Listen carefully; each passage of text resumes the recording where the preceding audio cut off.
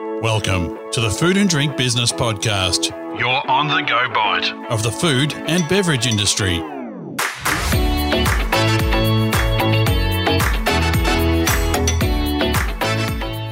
Welcome, ladies and gentlemen, to the Food and Drink Business Podcast. My name is Grant McCarran, and this episode we're going to be talking about Sustainable Development Goals. And as ever, I'm joined by Kim Berry, the editor of Food and Drink Business. Kim, how are you doing today? I'm very well, Grant. And yourself? Yeah, not too bad, thank you. Now, Kim, we're joined by a rather wonderful person who's going to talk to us about these Sustainable Development Goals. Can you please do the honours of introducing her? Yes. So today we're going to be talking with Sharon Natoli. She's an author, a speaker, and a huge advocate for the UN Sustainable Development Goals. She wrote a book in 2018 called Food for a Better Future, and she's really a huge advocate for the role that our sector plays in terms of building a renewable world, in that the food that we eat and how it's made and how it's processed and manufactured are done in a way that is mindful of the world in which we live. So she's also done a really fascinating piece of research where she has looked at our top 100 food and drink companies from 2019 and mapped them against the UN Sustainable Development Goals. So we're going to touch on all of that today. Hi, Sharon. Hi, Kim, and hi, Grant. Thanks for having me today. Absolute pleasure. So I know I've just given a bit of a brief overview, but tell us a little bit about you. Yes, thanks, Kim. I'm glad that you mentioned I'm an advocate for the Sustainable Development Goals. So, I am passionate about that, but specifically, I've been working with the food sector for the past 30 years now, and my background is in food and nutrition specifically, and looking at, how we can help people to live better and improve their health through the food that they eat. And then translating that through to what that means for businesses and helping them to develop healthier foods. And now more recently, expanding that out and thinking, well, the way that consumers define what's healthy continues to change and evolve. And over time, now we're looking at, not just the nutritional parts of food, but also the environmental, the sustainability parts of food. And I think for businesses now, we've got to be, a lot smarter. We've got to think about a lot more things. We've got to be, more better communicators, more inspiring leaders. We've got to do all of those things. And so I'm passionate about, the role that the food sector can play in creating a better world, but also doing that in a way that's good for business. So bringing those multiple things together. It's a much more sophisticated way, isn't it, than even 5 or 10 years ago, where there was sort of some notion of, well, we'll just do this report and maybe we'll just sponsor this little project in a local community or in one city, or to what you've just talked about, which is this incredibly comprehensive and pervasive consciousness, about the responsibility that, it's not just food and beverage, but obviously that's our shtick. So that's what we're talking about. But it's a really interesting development. And I think, and that's sort of, where the UN's Sustainable Development Goals started from. Would that be fair to say?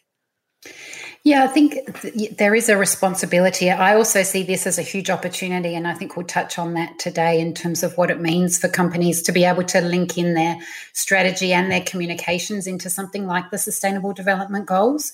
But yes, they did start, from looking at the fact that, we know that the world is currently using about 1.7 times the resources that we have available right now. And so that if we keep on doing that, eventually we're going to run out of resources. We'll run out of land, we'll run out of water, we'll run out of the things that we need to grow food. And of course, food is both a contributor to the state of our environment, to the climate, is a huge user of resources, of course, like water, land and so on, but is also a victim of things like climate change. And so there's a merging, of what's responsible, but also what do we need to do to create a resilient sector?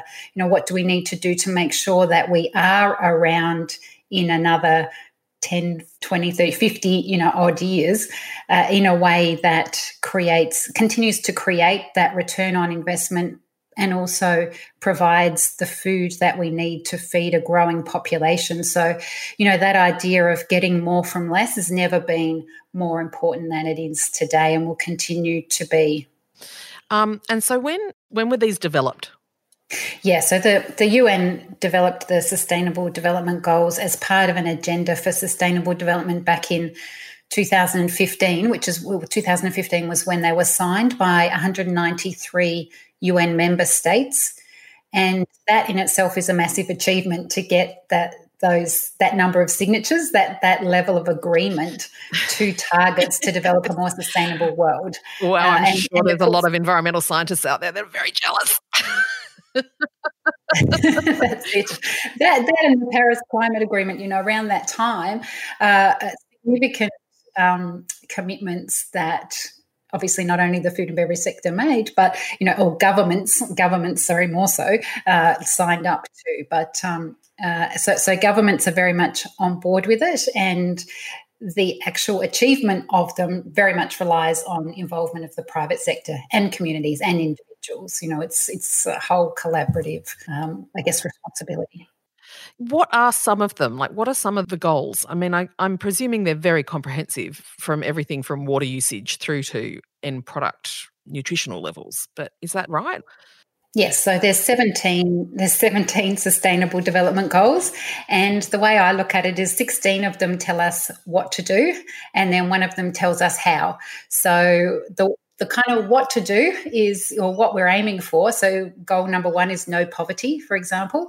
But if I pick out some of the ones that are they all have some kind of application to the food and beverage sector in some way. But I guess the most obvious ones might be things like goal number 2, which is zero hunger, goal number 3, which is good health and well-being, goal number 12, which is responsible consumption and production, and 13, climate action, 14, life below water, 15, life on land.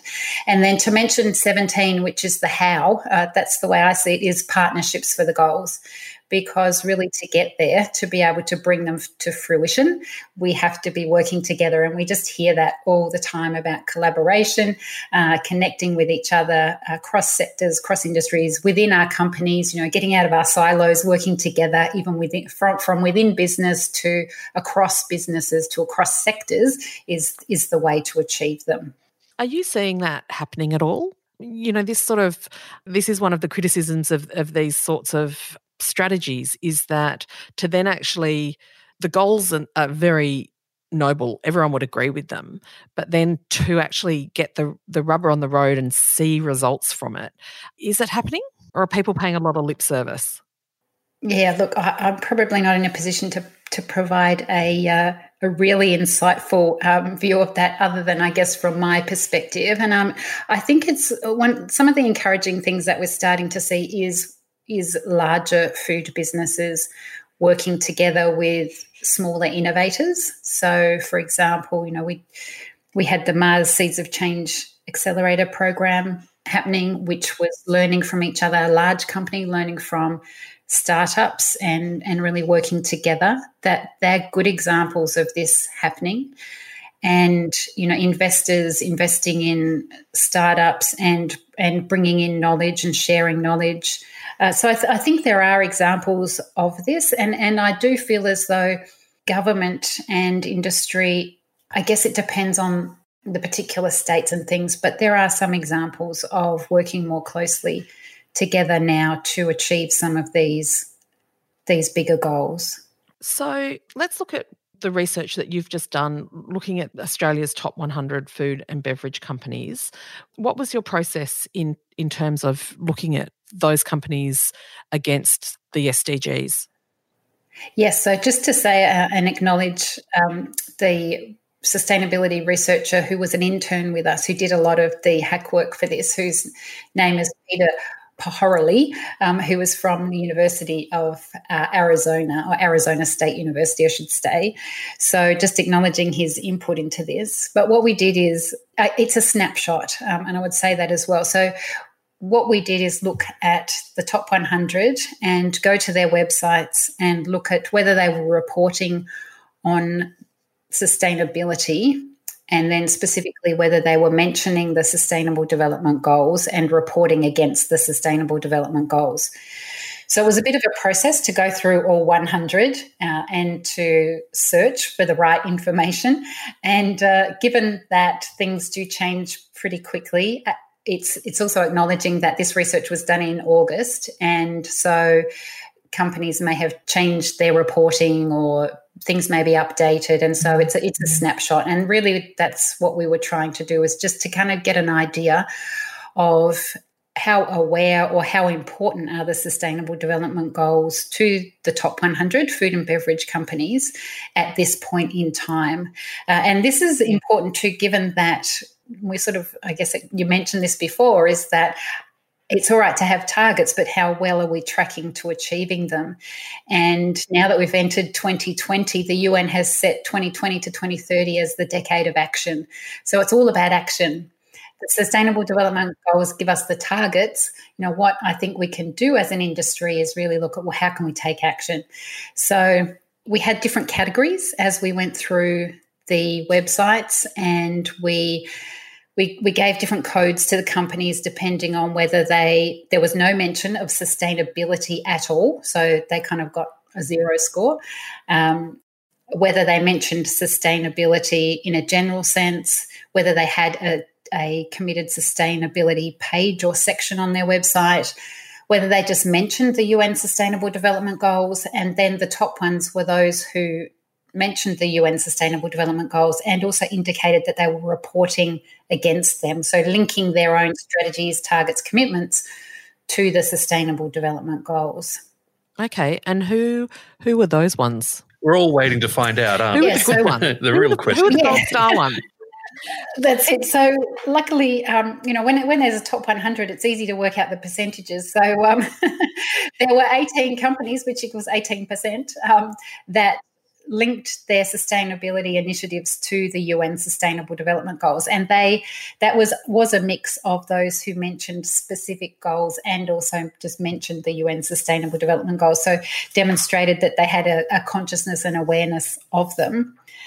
So some of those companies, or maybe I thought were, some of the kind of bigger ones where I guess you would expect, because they've got the resources to be able to, I guess, put into this. But having said that, I think, we have seen startups, smaller businesses mentioning the UN Sustainable Development Goals in their strategy and in their communications. And so size doesn't actually really matter. I think it's the consciousness that you have about it. And sometimes those smaller companies can be incredibly nimble, and if they're just starting, if they're starting off on that footing in terms of these are the SDGs, this is what we're going to do, as opposed to already being in a state of operating and then sort of having to reverse apply them to, then change your business around. So I know that for food and drink business, we see some really interesting, dynamic, small companies, coming across our line of sight so often, and it's really encouraging. Yeah. Having said that, also though, I think for any business, and hopefully this kind of message comes through today too, is that it's actually probably not that difficult to link your current initiatives to a sustainable development goal somewhere along the line, because we know, for example, that most companies, I think there was some research to suggest 98% of food and drink companies have some kind of initiative or commitment, for example, around reformulation or improving the health or nutritional value of their products. And even if you're doing that, there's a link there with improving, good health and well-being or responsible consumption and production. And so it's probably likely that in many cases you don't actually need to do too much to create that link. But what it does do is it helps you with your communication. So as a business, it helps to demonstrate that you have a consciousness about what's happening from a global perspective, and that you're linking that down to local initiatives. And that helps to create with your consumers, with your stakeholders, if you're looking to attract investment, it helps to really demonstrate that you're concerned about the same things as many people in the population. And I think, there's always that play where when you get the big end of town acting, let's say when Woolworths and Coles banned plastic bags, that filters down through then the SMEs and into the sort of the community psyche about, oh, right, okay, well, this is what we do now. And there's always a bit of pushback, but generally, by and large, people go, oh, no, I see why that's important. And so I suspect that if some of the big companies are starting to pin their sustainability and other initiatives around health, food standards and food security and integrity to the SDGs, it's going to become more of an action point rather than a statement. Yes. Yeah, I think that's really a really good point, because consumers are looking for food and beverage companies to help them live a healthier life. And so if that's the case, it's about leading people in that direction and not just waiting to be told, oh, you should, report against the SDGs, or, it's the right thing to do, so do it. I think how, it's so much nicer if the horse just walks to the water, isn't it? Yeah, that's it, and I think that, and there is that real opportunity to be leading by doing this. Given that only 18% of the top 100 are actually acknowledging the UN SDGs, and there's an opportunity to demonstrate leadership in this area and to use that to your advantage, and not just in terms of contributing to actually creating a better world, a more sustainable world from a responsibility perspective, but actually communicating that through and creating that shared value. Who are some of the companies that were really comprehensively reporting or drawing on those the SDG framework? So probably no surprises, some of the bigger companies are doing a great job, like Nestle and Mondelez, companies like Unilever, PepsiCo, Coca-Cola, and also Mars. But also Treasury Wine Estates are doing a great job in terms of reporting on their website, and Bega as well do a really good job, nice and clear in terms of that direct link between their commitments, what they're doing, and how that connects in with the Sustainable Development Goals. Diageo also doing a really good job, and other examples would be Sunrise, A2, Fonterra, Lion, JBS, Wilmar Sugar. They're all mentioning the UN Sustainable Development Goals. But some of the earlier ones, in particular, I would probably highlight Treasury Wine Estates as doing just a really clear job, and also the way they communicate. It's clear that their commitment to sustainability comes through is sitting right at the core of their business, and I would say the same for Bega. You can tell by the way that their reporting is written, the words they use, and it comes across as being much more integrated into their strategy. And I think that would be one of the pointers perhaps out of this, is that you can, as I mentioned before, you can kind of link what you're doing to the Sustainable Development Goals. That would be just a starting point. But if you can really integrate it into the purpose of your business, then that makes a lot of sense and also creates a more, authentic style of communication that's more believable. And of course, that's also part of this as well, that the Sustainable Development Goals provide something to me that makes sense as being a way to adopt purpose into your business. And we know purpose is really important. And we can have a lot of different purposes, but if you're a food and drink company that relies on food that uses natural resources, it makes sense to have a purpose that's linked to sustainable development. Absolutely. What you're talking about there, about that authenticity, which is a word that just gets thrown around so much, but it's really true. You can tell. It's like the sniff test. You can tell when a company is just playing lip service to, oh yes, we do this, compared to a company that this is one of our core beliefs, and this is how it flows throughout the entire organisation. So that's sort of really exciting to see. I think it's also worth noting that, obviously there's a lot of multinationals in that group. And, Treasury Wine Estates does have, businesses around the world. But Treasury Wines and Bega, they're both companies who are they're kind of one step from their natural ingredient, that their product is based on. So there's a huge motivation there for them that where their primary ingredient comes from is sustainable, and the risks of catastrophic climate events and all the other myriad factors that are at play are minimised to ensure the ongoing supply and resources for them to make their product. So I think a lot of Australians have feel very loyal to companies like Bega, and would view that as a really, a little sort of high five of like, yeah, go Bega. Yes, and I think that's really important today. We talk a lot about price, taste, convenience, right, as the kind of top three drivers of consumers' purchasing decisions. But I think that that's changing. I know I'm an optimist, and I always look on the bright side, but I do believe that there is this shift. People are using their values to make decisions. And so particularly, I guess, if you have products, you've got cheese or milk or wine or something on the shelf that they may be sitting about the same price, what's going to have you choose? They're the same price, and this kind of, you like both of them.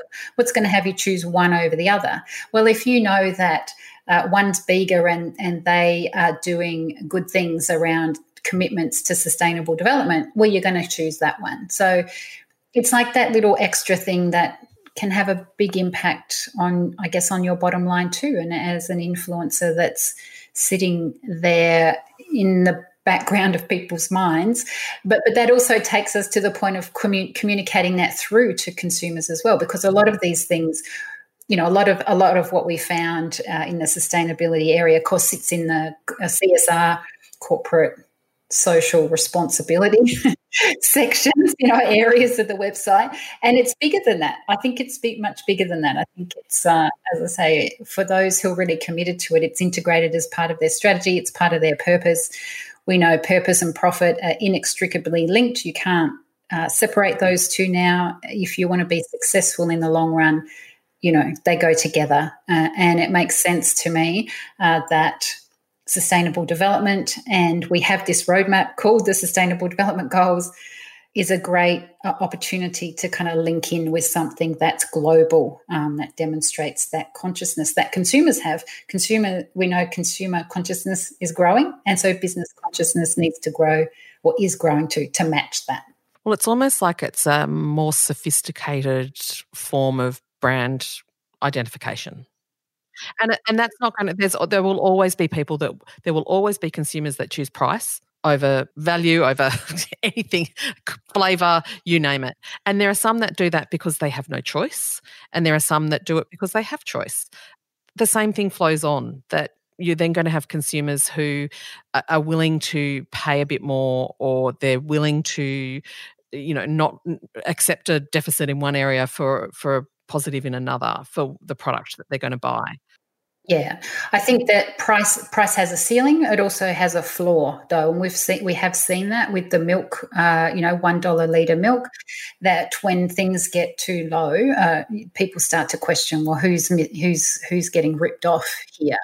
I'm not prepared to really pay that, and companies that take a stand for that, and I think in that case we probably demonstrate their values, then people that share those values will align with those companies or those businesses or those retailers. So, that's an important thing too. And I also think as an industry, we've perhaps driven that price consciousness, and that we have a very price-driven food culture. And ideally, if we can address that and look at, well, how can we encourage people to pay the right price for food, acknowledging, as you say, that some people can't afford to, pay high amounts for food. But having said that too, we know there's research by it's the University of Queensland, I think, that shows that a healthy shopping basket doesn't actually cost more than an unhealthy shopping basket. And so we just need to be careful that we don't assume that healthier food is more expensive, and that everybody, is driven by price, and how can we create a food culture where we pay the right price and we kind of bring back the joy around food too. Yeah, that'd be great. It was good to see that 61 out of the 100 were actually, had a dedicated sustainability section on their website. That was encouraging. It does, of course, mean that there was still, as she frantically tries to do maths, 39% who didn't. So 39 companies who didn't. That's quite alarming. I think this is a really interesting starting point, and for companies that are looking to try and adapt their sustainability reporting to the SDGs, is that a big undertaking, or is it a relatively straightforward process for them? Look, I think there's a relatively straightforward way to start with this, as we alluded to before, and that is looking at what are your current commitments around sustainability and or improving the health and well-being, the health of your products, and any packaging initiatives. We found a lot of companies are committed to, recycled packaging and initiatives in that area. If you've got anything along those lines, it's looking at which sustainable development goal does that align with, and then simply linking that in and indicating that's consistent with helping Australia as one of the signatory countries to achieve the intentions of the Sustainable Development Goals, or to achieve the targets. And then the next step would be looking at what else could we do. So we're doing this now, and just also to say that many companies report on what they are doing now or what they have done. And the next step over and above that is to say, we've got these commitments. This is what we're working towards. We know we're not there yet. So using them as a way to identify other areas that you could set targets in. And I think we didn't really mention, but just it's a bit of a cascading effect, if I could just say. So we found that 83% of the top 100 reference sustainability. So to me, that says most companies know that that's important. And then the 61% have the dedicated sustainability section, and then that drops down to the 18% that mention the Sustainable Development Goals. So I think that paints a bit of a picture. Yeah, I think this will be really fascinating next year. Now we have this as the starting point, and hopefully it will be really exciting to look in 12 months' time about the changes to those numbers, and again, who's stepping up, because I think it's really exciting when they do, regardless of how big they are. It's always really encouraging to see companies and in the food and beverage space acknowledging the responsibility the industry plays, whether you want it to or not. Look, thank you so much, Sharon. That was fantastic, and it's really good to get some insights into what can sometimes be lofty global speak in terms of what it means and what people can do with it in a local way. So thank you. Thank you. Thank you. Well, Kim, Sharon, thanks very much for being on the show once again, and very much appreciate your inputs here. Sharon, that's been very interesting on the whole sustainable development goals, aligning the top 100 and authenticity and so on. This has been an amazing discussion. And as ever, Kim, some amazing questions and observations there. So thank you both for being on the show. Ladies and gentlemen, we're going to wrap it here. And our next episode will be out in the not too distant future, and we'll talk to you more then. Thank you very much.